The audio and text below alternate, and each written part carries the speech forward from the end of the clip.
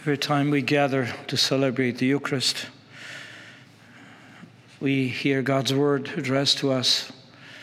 And it's always wonderful to hear what is the Lord saying to us today or tomorrow.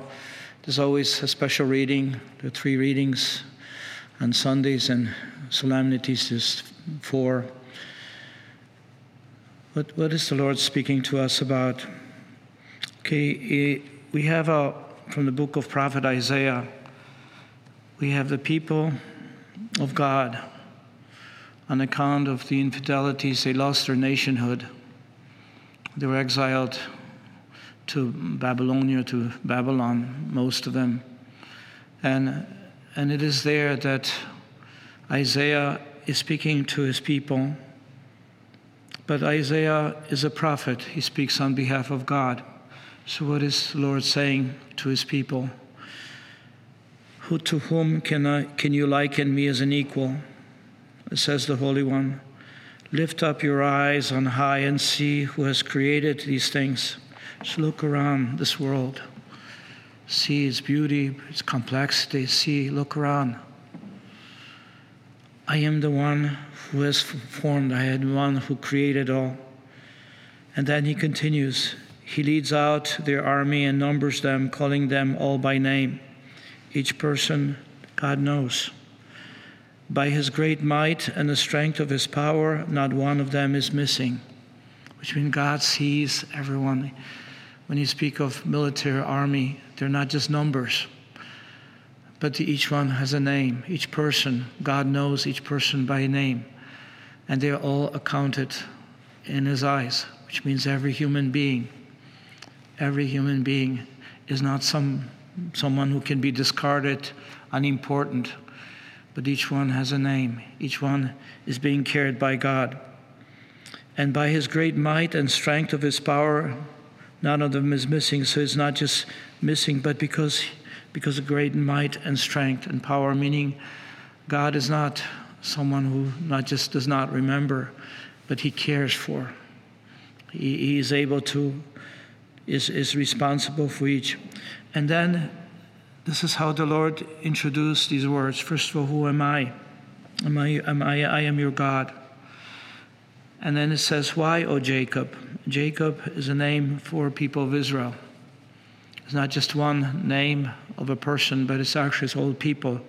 Why, O Jacob, do you say and declare, O Israel, my way is hidden from the Lord, and my right is disregarded by my God? In other words, Lord, why do you forget me? Why do you not pay attention to me as a person? You seem to disregard me. And this is not just one person, it's the nation. He speaks of people. He speaks of a community, people who have received revelation. And so why? How come you are taking me for someone I am not? I am someone who does care, does hear. And you cannot say, and then the Lord continues, do you not know, or have you not heard?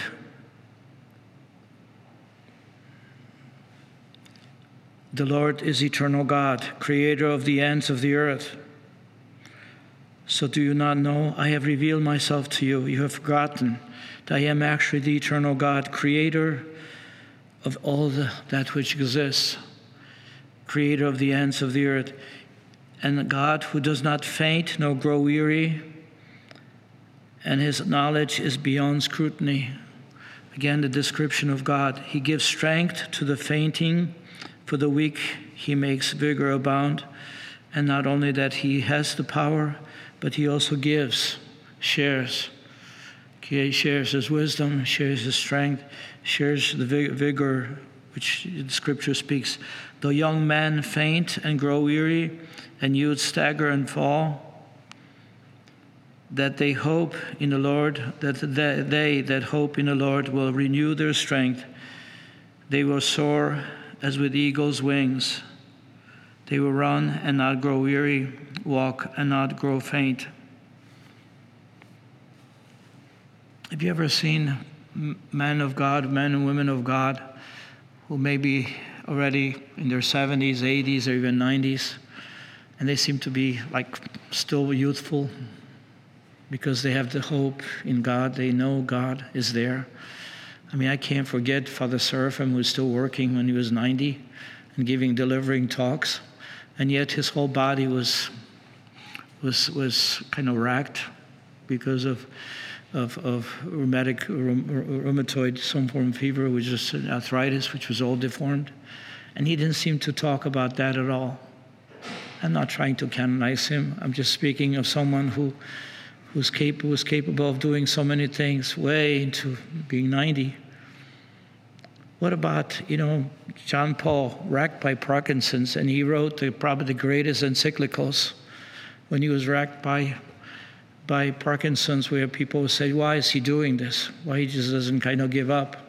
And he was the most productive amidst the most probably greatest difficulties, sufferings with his body. And so, why? Because God gives the vigor, God gives the insights, the inspiration. I mean, look at even Pope Francis in his mid-80s. He's running around yet with one lung. Yeah, well, people say, well, maybe there's too many imperfections in him. But nonetheless, he still was chosen. He's still a spokesperson for God. Today we have, people who in their teenage years or in their 20s who are so depressed, so down, they don't see any future. Well, the difficulty is that we have kind of shut down the sources of grace for them. We don't invite them. The school systems and everything else gives them a very type of wrong ideological bent, so they interpret through the prism of what they think it is. This is how the world is, because it isn't, because they're missing the most important aspect of their life is God, grace, God's love, which can renew, which can regenerate, give hope, give an optimistic look into the future, rather than this pessimism. There's nothing else to live for, so you drug yourself up and basically, slowly commit suicide because, you're poisoning yourself so much that there's nothing there. This is what we have in front of us. So when God speaks to his people, he says, why, O Jacob? Why do you say, my way is hidden from the Lord and my right is disregarded by my God? You don't listen to me, Lord. You don't seem to pay attention to my needs. And the Lord says, how can I not? How can I not? I have sustained this whole world. I am the one who's the source of life. And all life that exists is because I sustain it. I gave it at the beginning, and I also lead it to something special. Jesus says today in the gospel, come to me, all you who find life burdensome, who feel like God is not really responding, I got the short end of the stick, or whatever it may be. Come to me, all you who labor or burden, and I'll refresh you. Take my yoke upon you and learn from me, for I am meek and humble of heart, and you will find rest for yourselves. Being able to rest. I marvel sometimes at people who seem to shortchange their sleep for the sake of the gospel, and they seem to have enough energy to run around and to do things. I watch these various saints. You look at their history and what they were able to do and accomplish because they were so focused on bringing Christ to others, the source of joy, the source of healing, the source of comfort, the source of consolation, hope, God being the source. And that's why they wanted to give them. And not only that, but that which goes beyond the grave, and that is life eternal. Why the North American martyrs, which are not even 100 miles, 80 miles from here, why would they do the things that they did? Because they wanted the Indians to receive that fullness of life. It was worth it to sacrifice their life. It was worth it. Today we have a sort of poor kind of understanding. Everybody's okay, so they don't really need the gospel. God somehow will take care of them. But it's not. Go to the whole world and proclaim the gospel. Go.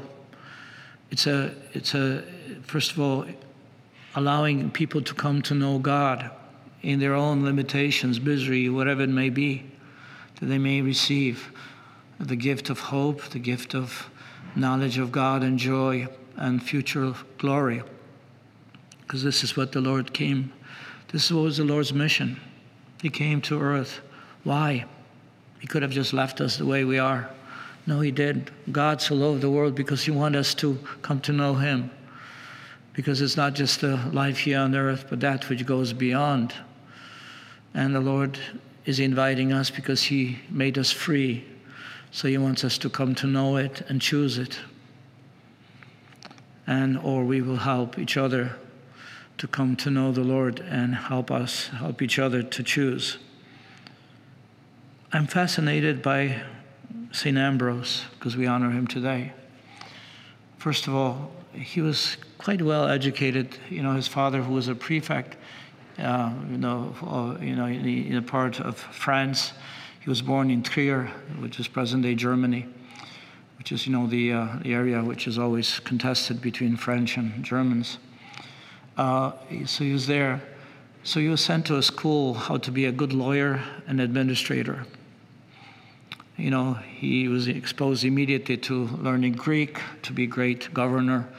And so he ends up ultimately in the area called Liguria, in the area of Italy, which is west of Genova, but also part of Milan. Milan was the headquarters. And so what happens is this: the bishop in Milan dies, and there was a problem at that time. We had a major heresy, which actually affected the church very negatively, is the Arians, the Arian heresy, which basically said Jesus is not like the Father. He is someone lower, which was a question of divinity, whether Jesus was fully divine. And so this was the difficulty. And so what happened is when Bishop of Milan dies, there's a group of Arians who wanted their candidate for the bishop so that he would support their sort of this type of version of Christianity, as well as the other ones who were faithful. And so they were struggling, and they couldn't choose. And so there was a social upheaval, unrest there in the city. And so he, as a governor of the area, he went to settle it, to pacify. And people did know that he was a catechumen. You remember that in the early church, because of severe penances. Let me have to tell you, if you committed adultery or murder, or you were denied your faith, it was 20 years of public penance. So the parents were delaying the baptism because he says, well, what happens early on in your life, perhaps because baptism would remove all your sins. So therefore, if you made mistakes in your life, then you receive baptism as an adult, older, and so all your sins will be wiped away. So his parents were introduced into Catholic faith, but they did not baptize their son. And so Ambrose is a catechumen. So he goes to Milan, and he is to pacify somehow, to make peace.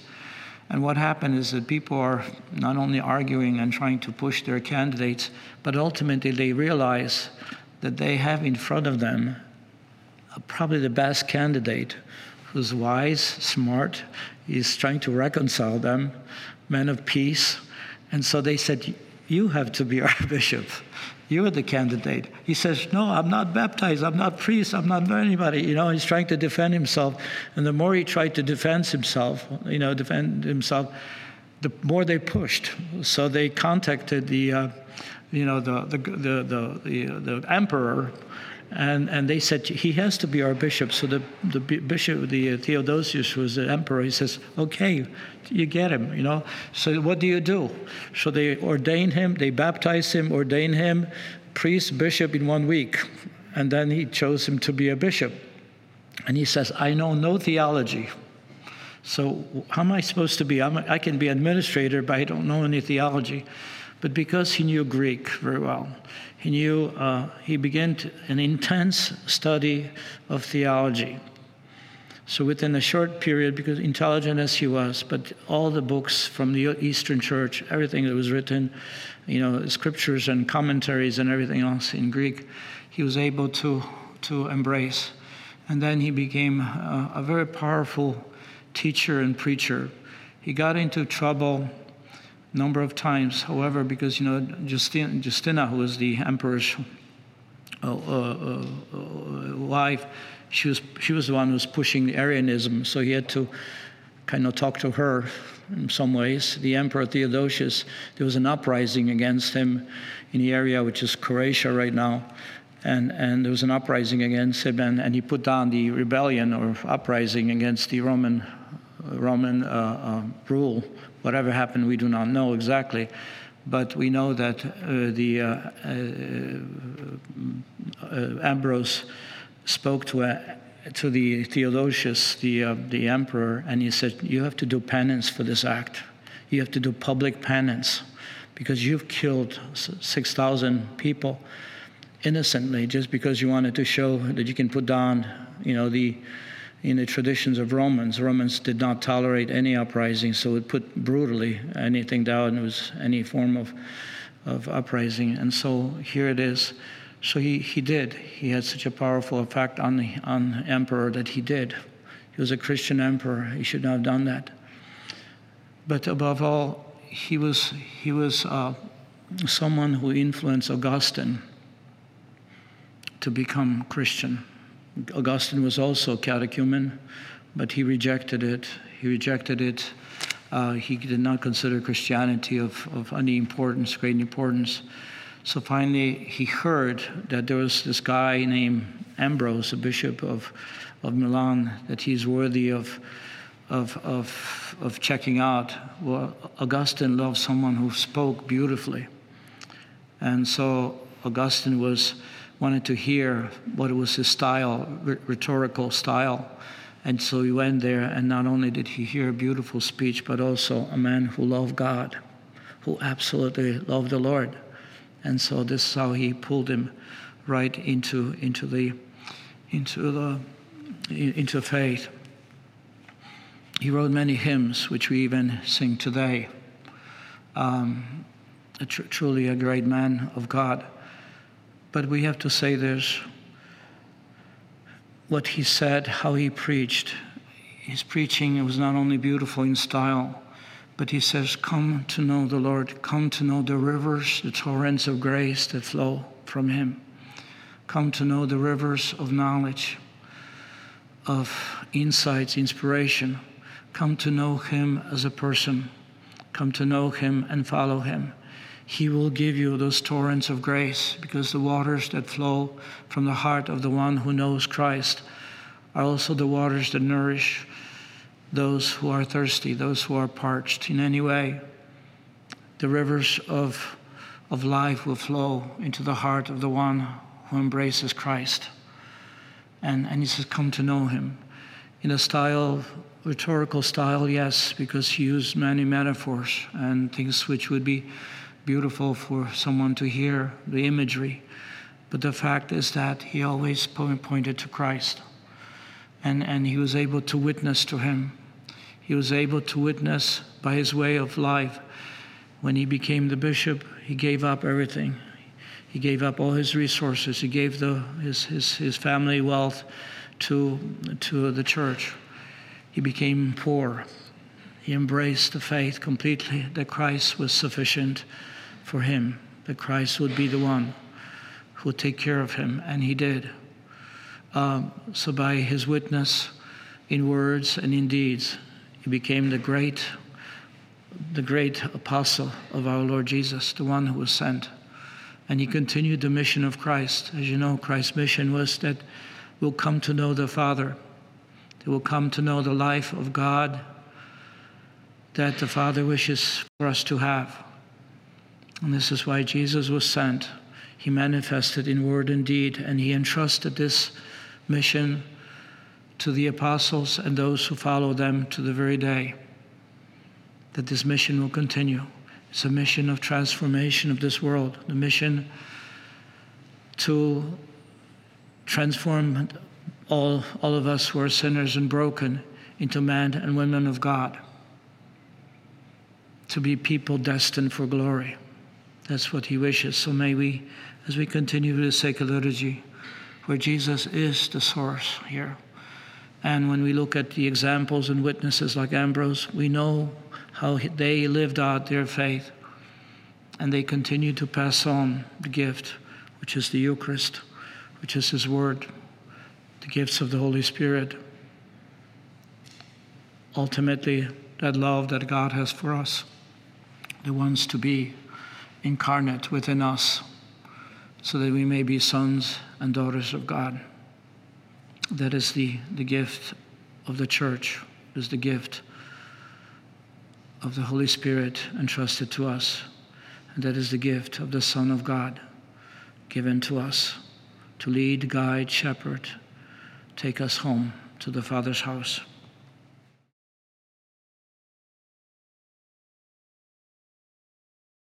Are you a Marian helper? Join our Spiritual Benefit Society and start sharing in the graces of all the daily masses, prayers, and good works of Marian priests and brothers all over the world. Sign up is free and easy. Simply visit micprayers.org.